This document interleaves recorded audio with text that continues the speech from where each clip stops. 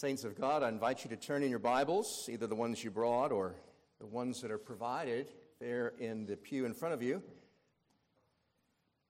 the book of Genesis, first book of the Bible, the third chapter, Genesis chapter 3.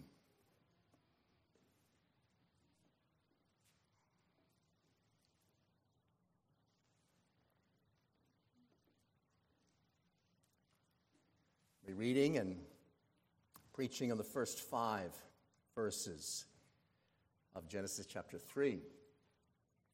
It's a privilege to read. It's a privilege to preach both and remind you that this is the Word of God Himself.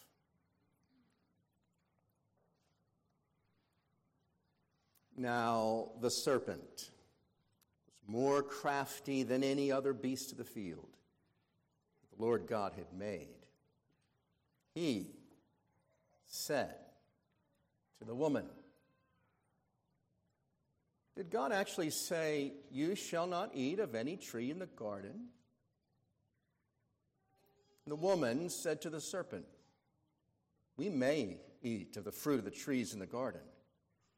But God said, you shall not eat of the fruit of the tree that's in the midst of the garden, neither shall you touch it, lest you die.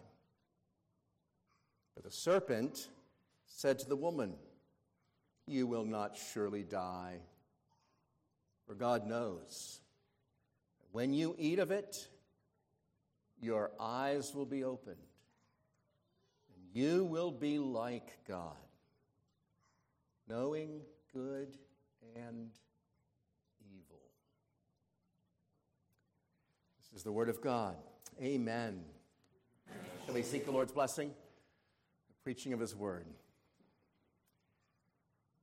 Spread a table before us, O Lord, as we gather in the fellowship of this place with you and with one another. Spread a table for us, even in the presence of our enemies. This particular table, we ask, may it equip us to know our great enemy, to resist his wiles. So we pray this for Jesus' sake. Amen. Brothers and sisters, you remember the way the Apostle Paul concludes his book of Ephesians. It's a very famous treatise on spiritual warfare, and it begins, put on the whole armor of God, that you may be able to stand against the schemes, older translations put it, the wiles of the devil. Kids, what is a wile? Well, a wile is a cunning strategy for fooling someone, for enticing someone. You might even say for entrapping someone. Someone who's wily has a kind of evil ingenuity by which they seek to lead others into harm by deceiving. When I was a little boy, there was a cartoon on Saturday morning that included a figure. He was a coyote, and he was trying to catch a bird. He was a roadrunner, and very clever cartoon. His name was Wiles, Coyote. And of course, that has, for me, made the word wily to be just an amusing association of mind. Someone in the cartoon, perhaps, who has ultimately futile and harmless efforts to hurt someone else. But as I talk to you this morning, as we look in Genesis 3 at the wiles of the devil, it would be better for us to have a much more sobering picture in our minds of someone who is wily. We're not all fans of Shakespeare, I realize, but some of you at least know the story that he devotes to unpacking just how ingenious and evil man can be. It's the play Othello. Othello is a nobleman, a military ruler, the city of Venice. Desdemona is his loyal and devoted wife. Iago is a lowly ensign in the army who's passed over by Othello for another man for promotion, and now Iago is consumed with fury and envy, all rooted in pride, and he plots revenge against Othello. What is the revenge that he will seek to bring on this man? Well, he will, by every trick of deceit, slowly, inexorably seek to persuade Othello that his wife is untrue. Iago shows a kind of devilish wiliness. And even though Othello is initially quite resistant to any faintest suggestion that Desdemona is unfaithful to him, eventually doubts take root. And Iago leads Othello in an unholy conversion of perspective about his wife. And finally, he becomes persuaded she's unfaithful. Jealous rage, he murders his wife, only to find out immediately she was falsely accused. She was faithful all along. If you've read Othello, you are staggered by the skill of William Shakespeare in presenting a man so like the devil. That's the sense in which I use the word, the wiles of the devil. We're going to be looking at the original Iago. And we're not just going to be doing this out of some kind of morbid fascination with how bad he is. We're going to be studying his playbook, if you will. The one he still uses in our lives. And our goal, brothers and sisters, our goal this morning is to have not only a purer and more knowing hatred of this person who is God's enemy and our enemy, but we're also wanting to be able to stand against his wiles. Now, that would certainly seem to be the intention of the inspired author in giving us this account. He certainly appears to want us to know the way of Satan by the way he chooses what he'll talk about. There's little reason to doubt that there's probably more said between Satan and Eve than just what's recorded here. Moses is condensing. He's selecting what will be recorded for us to know. It's hard to imagine there wasn't some kind of preliminaries when the serpent first began to speak. But here's what Moses wants us to know. He wants us to know what the serpent said that proved to be so seductive to Eve. We're going to see the serpent's words in 3 parts. 1 question, 2 assertions. Did God say, you'll not die, you'll be like God? Let's look at those 3 things that Satan says through the serpent to our first mother. We begin, Satan the serpent says to the woman, did God actually say, you shall not eat of any tree in the garden? Satan's temptation is beginning with a seemingly innocent question. Just one creature to another creature. A question about God's word. The serpent's acting as if he knows there's been a rule established for life in the garden, but he's a bit surprised. He is under the impression that God has said to Adam and to Eve, no eating from the trees of the garden. And he says to Eve, is it actually true? He acts incredulous. You know, of course, Satan is blatantly misrepresenting God's word to Adam and Eve. In all that feigned ignorance, he's actually trying to cast God in a deplorable light.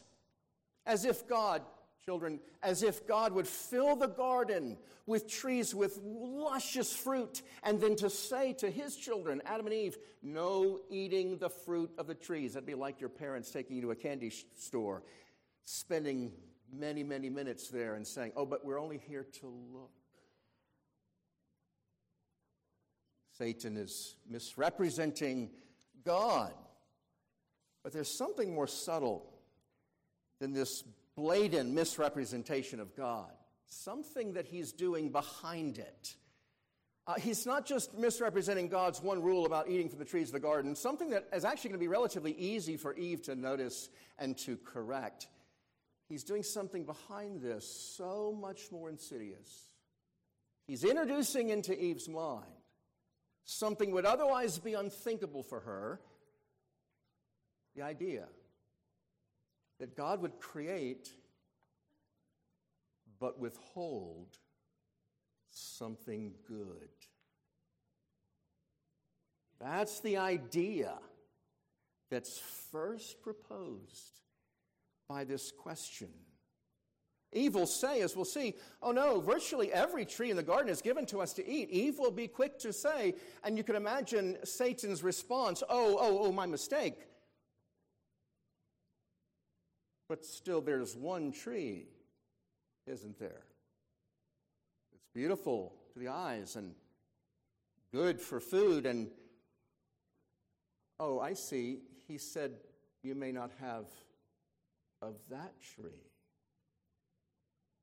You see what he's doing.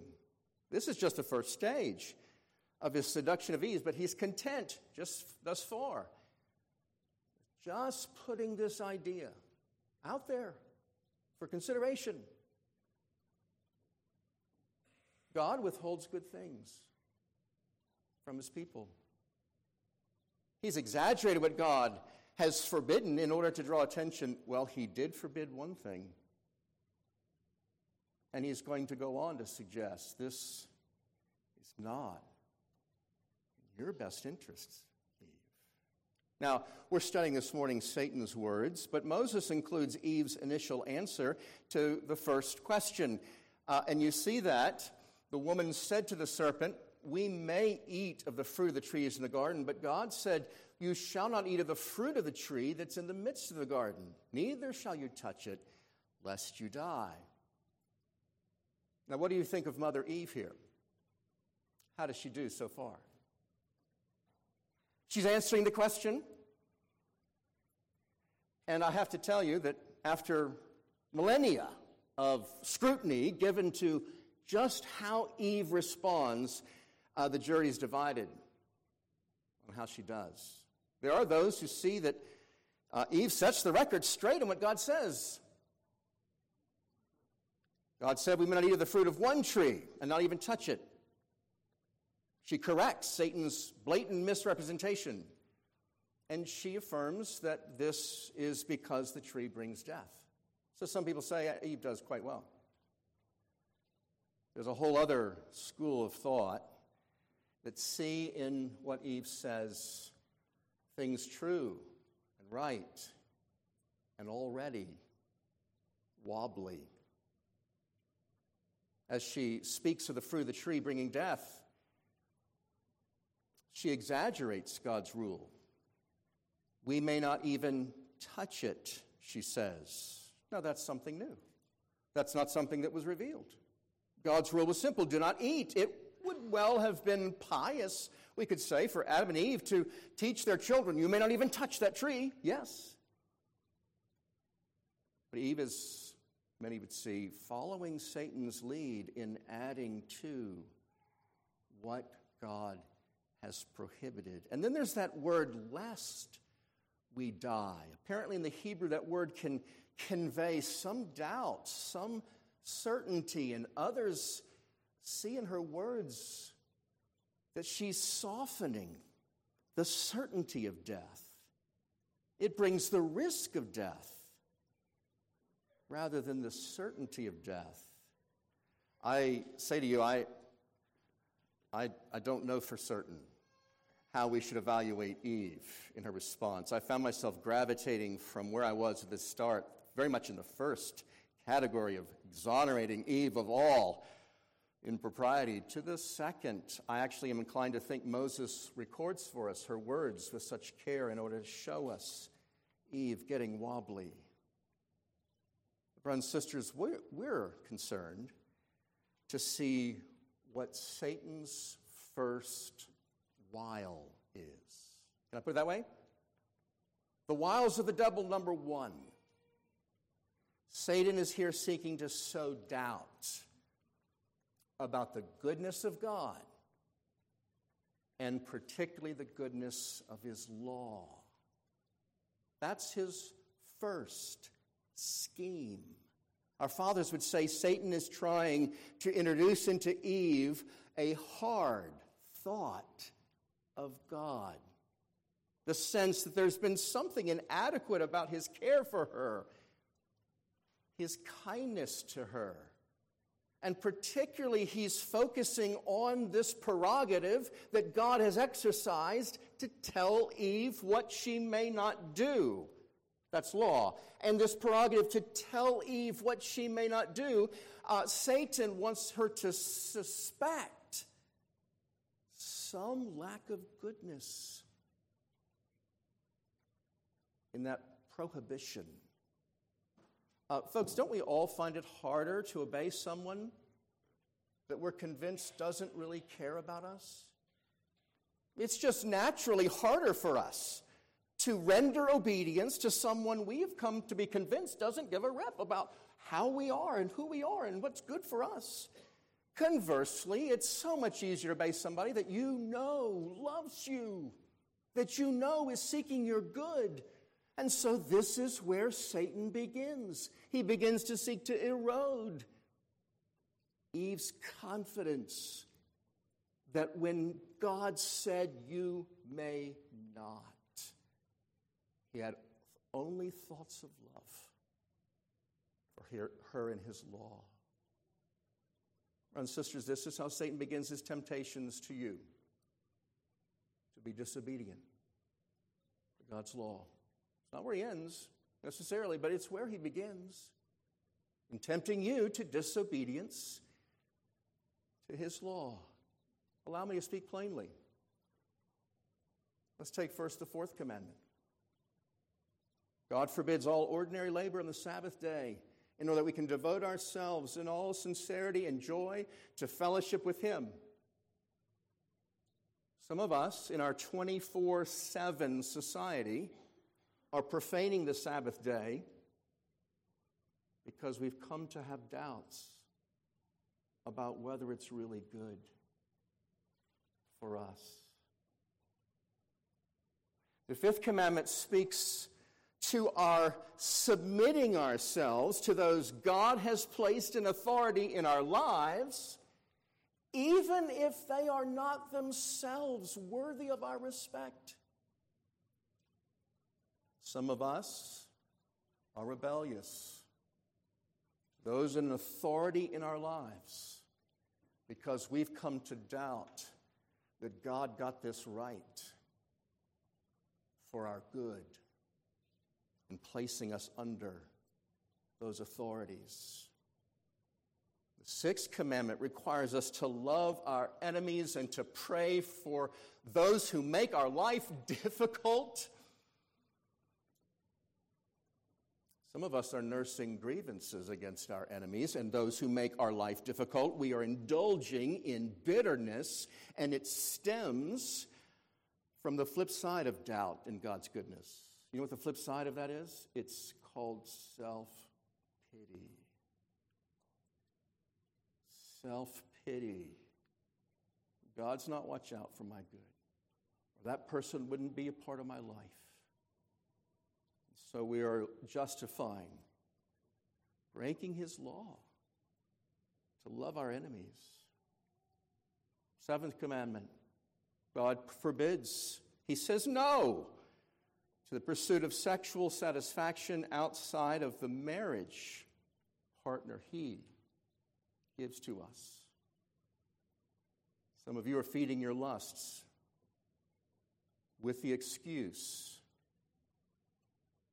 celibacy or faithfulness to one spouse is just not reasonable. That's a bit much for God to ask. You see what Satan's doing to you? Your disobedience is growing out of doubt. When God says to you what you are or are not to do, He doesn't really have your good at heart. Brothers and sisters, if you're honest about your besetting sins, you'll find somewhere the root of them: hard thoughts of God, which is to say, self-pity. That's Satan's first ambition, to plant that in Eve's mind. We're just watching his initial engagement.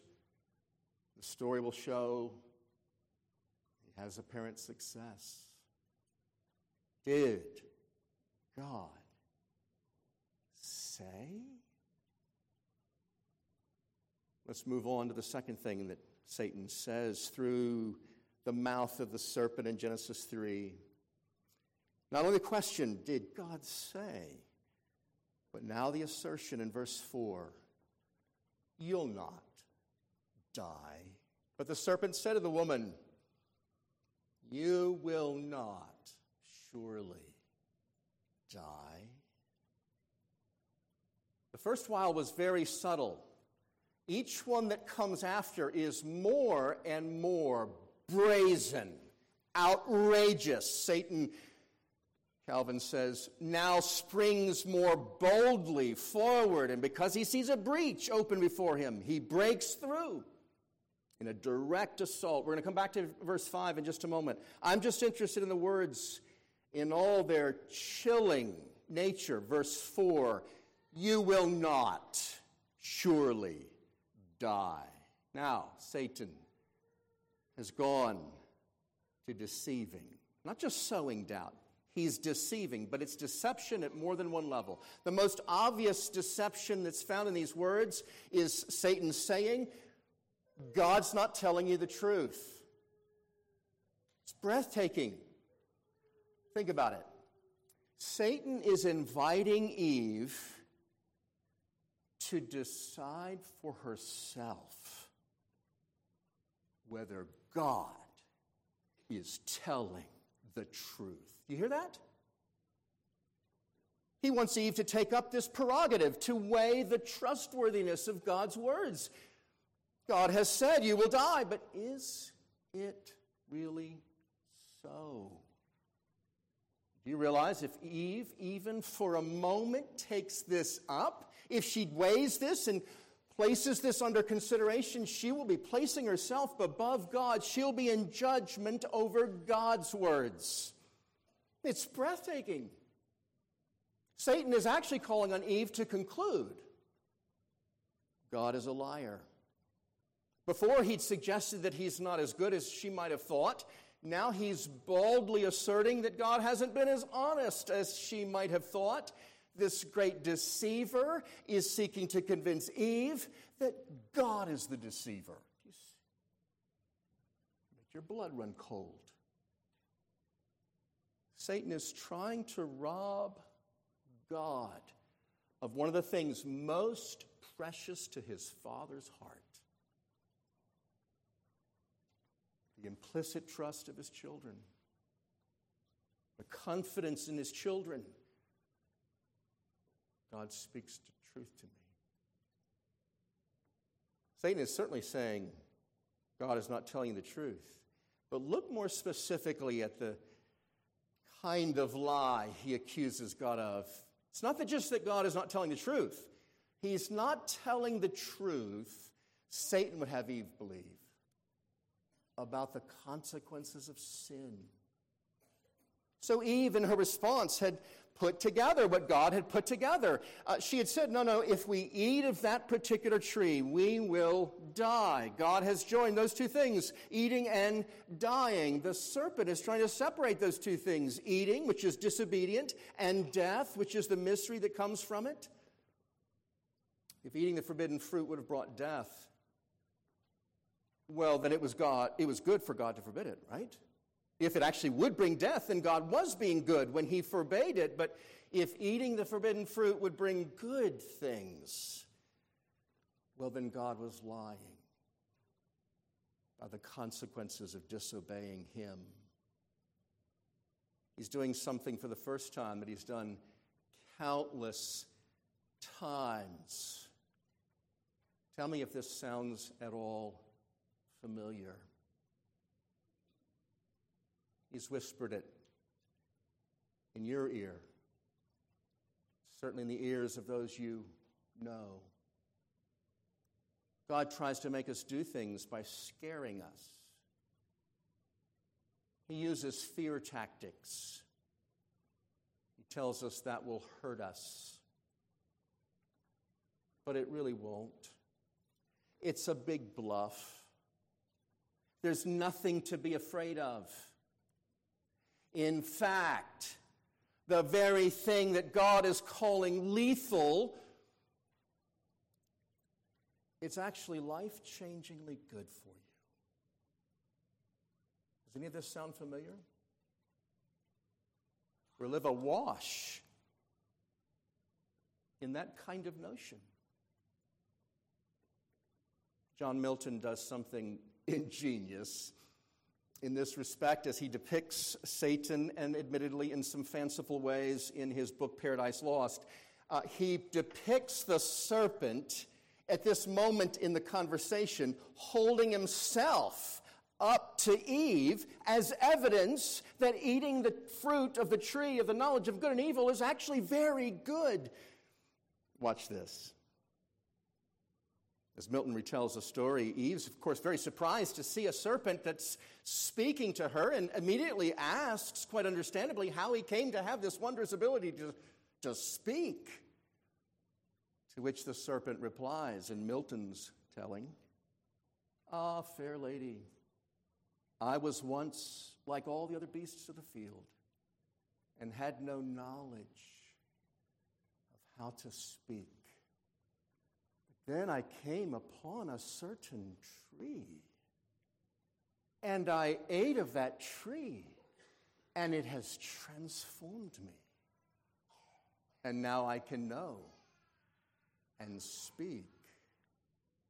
Well, of course, that's not in the Bible. But Milton is doing something in his fertile imagination that's very insightful. He's seeing in Satan the desire to reverse the connection between sin and misery. It's not that misery comes from disobedience, but good. Just look at me.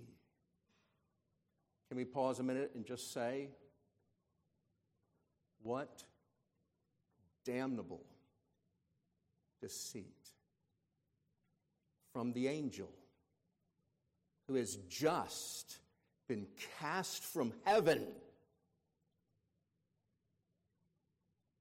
for his disobedience and rebellion against God. He knows the lie that he's telling. Wile number 2. Satan has said, "You'll not die." What is wile number 2? Satan's denying the truth about the consequences of sin. One of my favorite commentators has this little passing comment. The first doctrine ever to be denied in the earth is the doctrine of judgment for sin. You will not certainly die. You know why Satan has to deceive Eve about this? You know why he has to separate those two things for you. In order to lead you into sin, he has to separate sin from its God-ordained consequences of misery and judgment. He has to do this because all of us are naturally created with this very powerful instinct at self-preservation.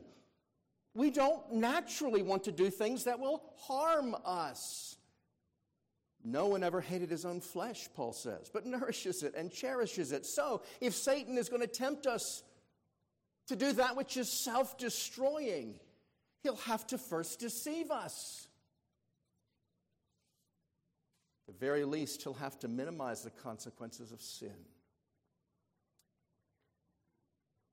And oh, how staggeringly successful he is in doing this. Did Jeffrey Epstein really believe that he would forever get away with that? I mean, I won't go into that. All that stuff? Did he really? Do all the people that he facilitated such sin with, do they really to this day believe they're going to get away with that?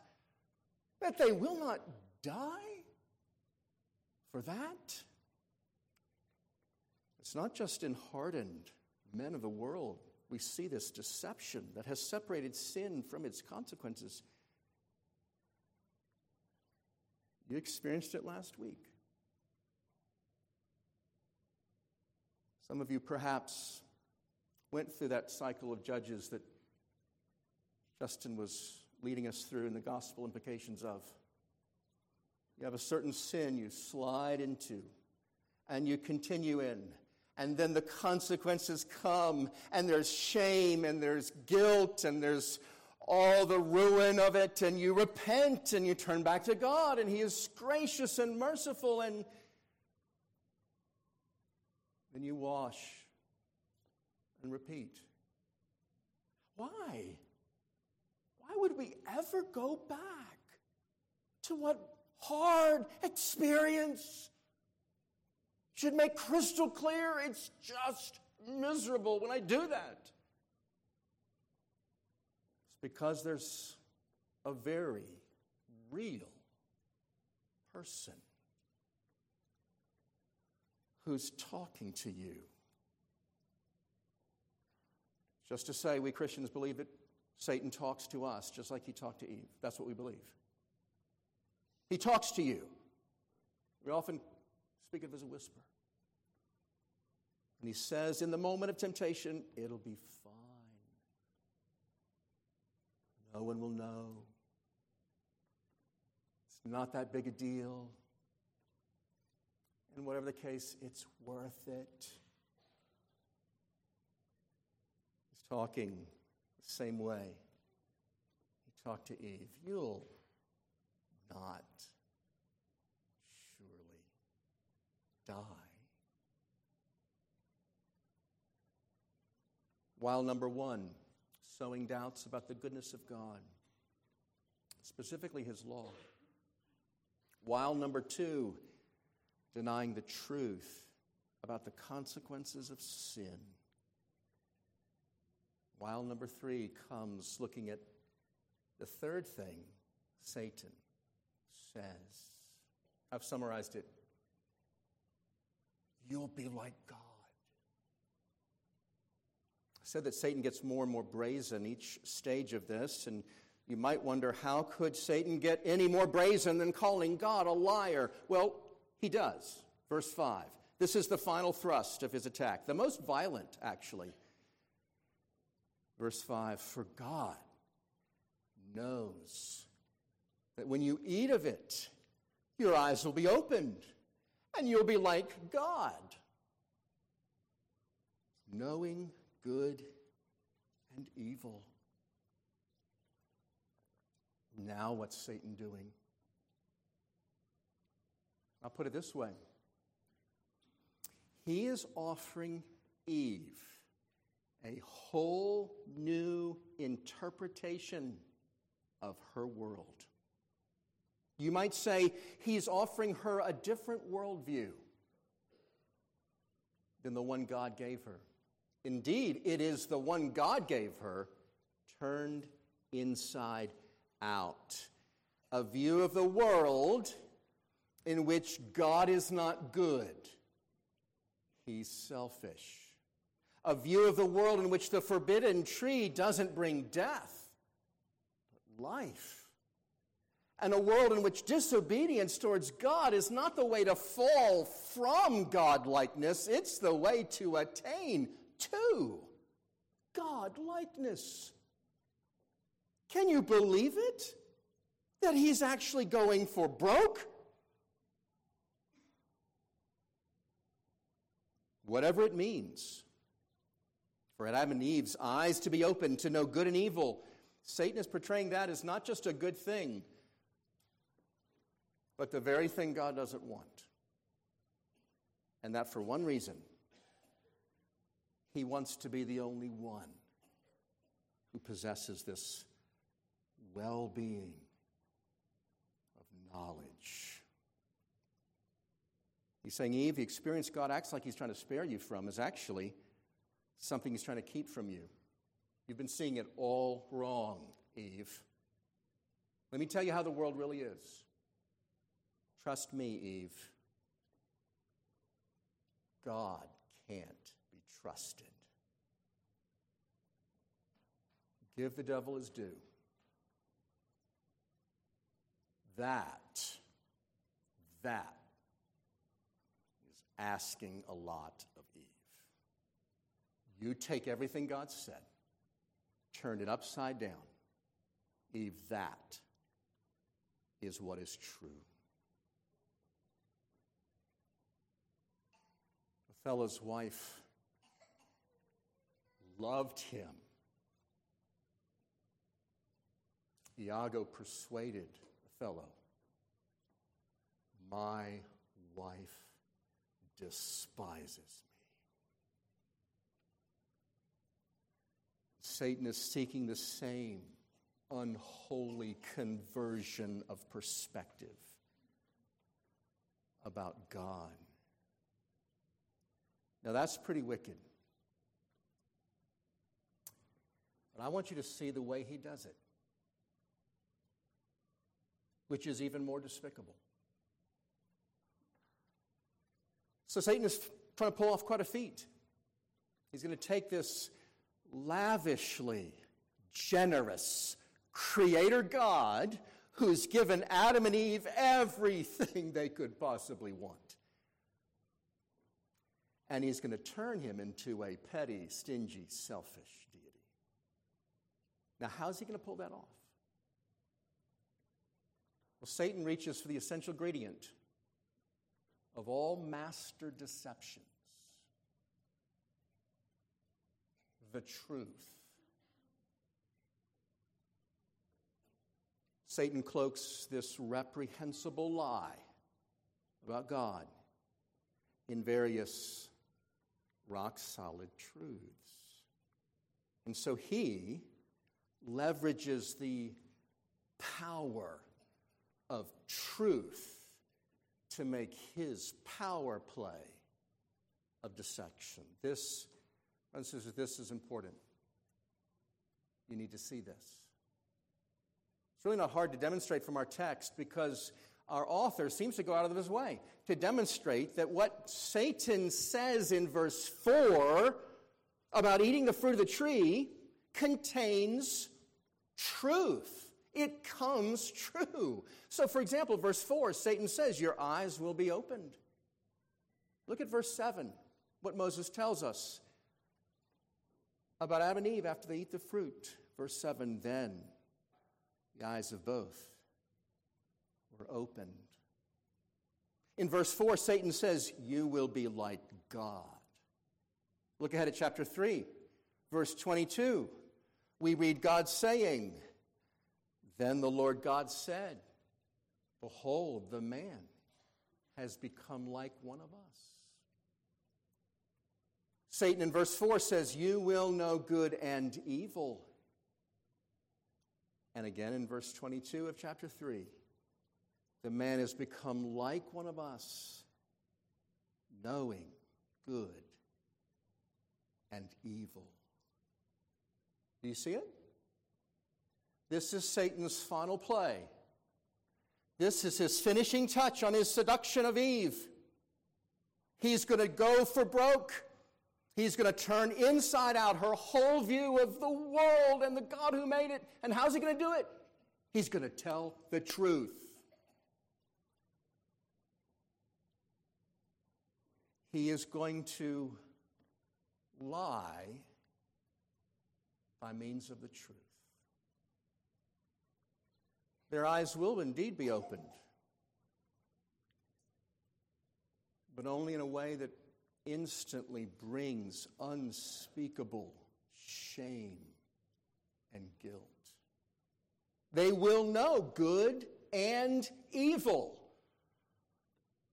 but only because they will fall from the state of one into the state of the other. And indeed, they will become like God. They'll become acquainted with things that only God and his holy angels knew of before.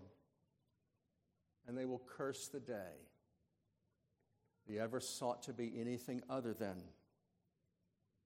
what God had created them to be. Satan is a genius. He's weaving his lie with the yarn of truth, truths mistold. And you know why this is his third wile.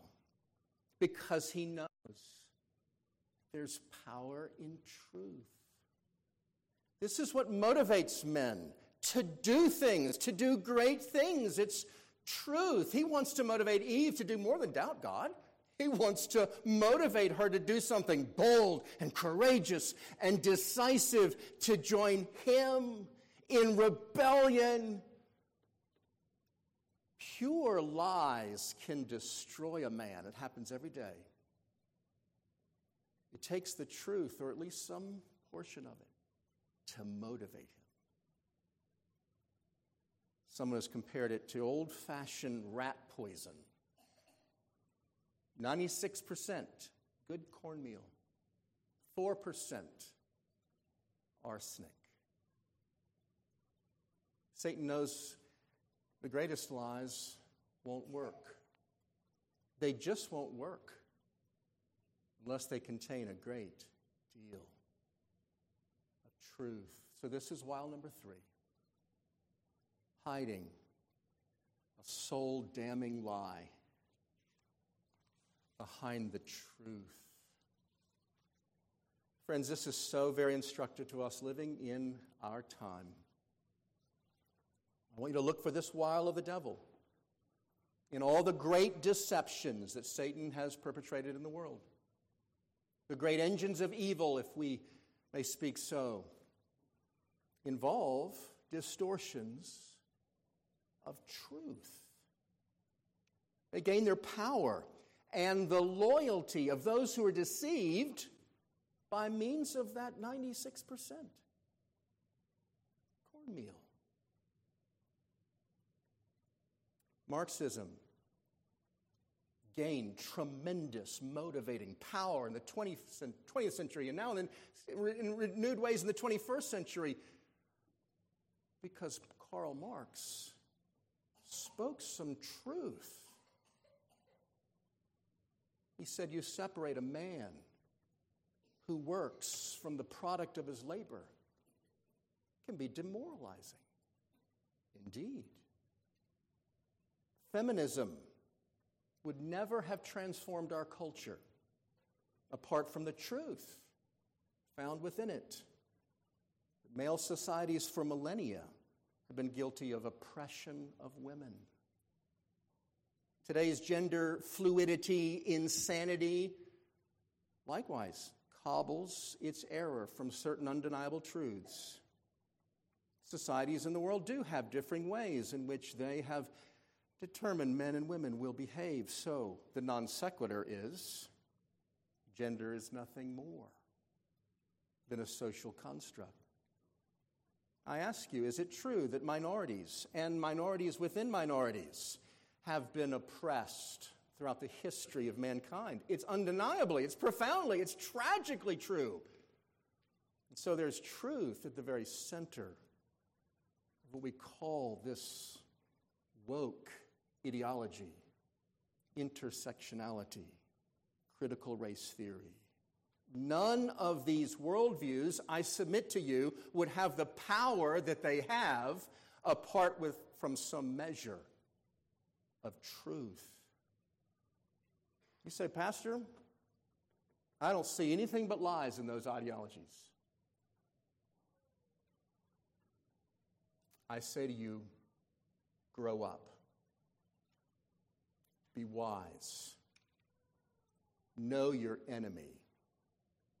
He knows what it takes to deceive and to motivate men to join him in his rebellion.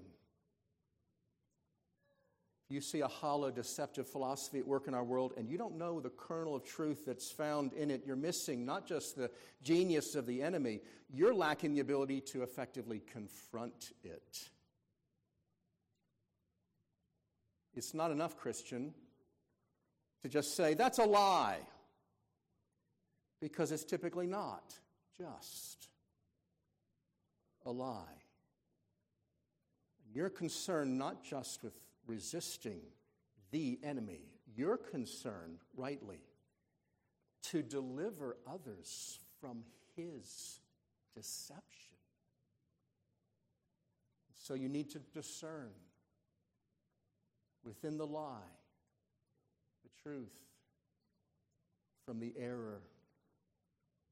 This is what I see the church failing so miserably to do. They are on the one hand able to see this glint of truth in the larger excrement of an ideology. And they say, it's true, it's true. See, it's true. On the other hand, Christians can only see the excrement. They can't say to those who are sucked in to that ideology, this is true. And the rest is arsenic. So do this the next time you're listening to CNBC. Ask yourself, what is the truth in the midst of this godless ideology that's giving it traction under the guidance of the devil? For that matter, do this the next time you're listening to a false teacher of the Bible. You recognize that ain't right. Ask yourself, what is the genuine biblical insight that he's pressing all out of shape into contradicting the rest of the Bible?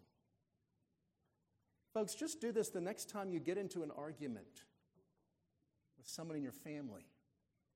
You're insisting on this being the case, and he or she is insisting that this is the case, and what do you know? You both have got your eye on some element of truth that's blinding you to all that is untrue about what you're actually saying.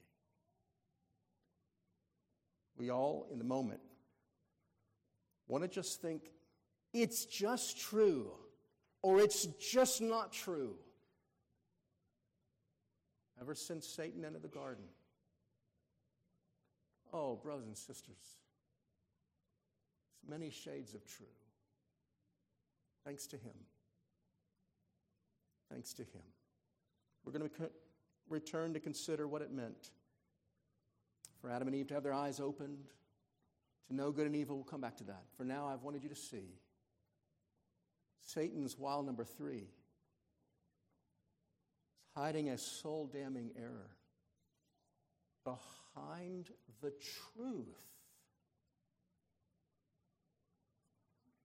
Well, I make no apologies, brothers and sisters. This morning has been rather grim, hopefully quite sobering.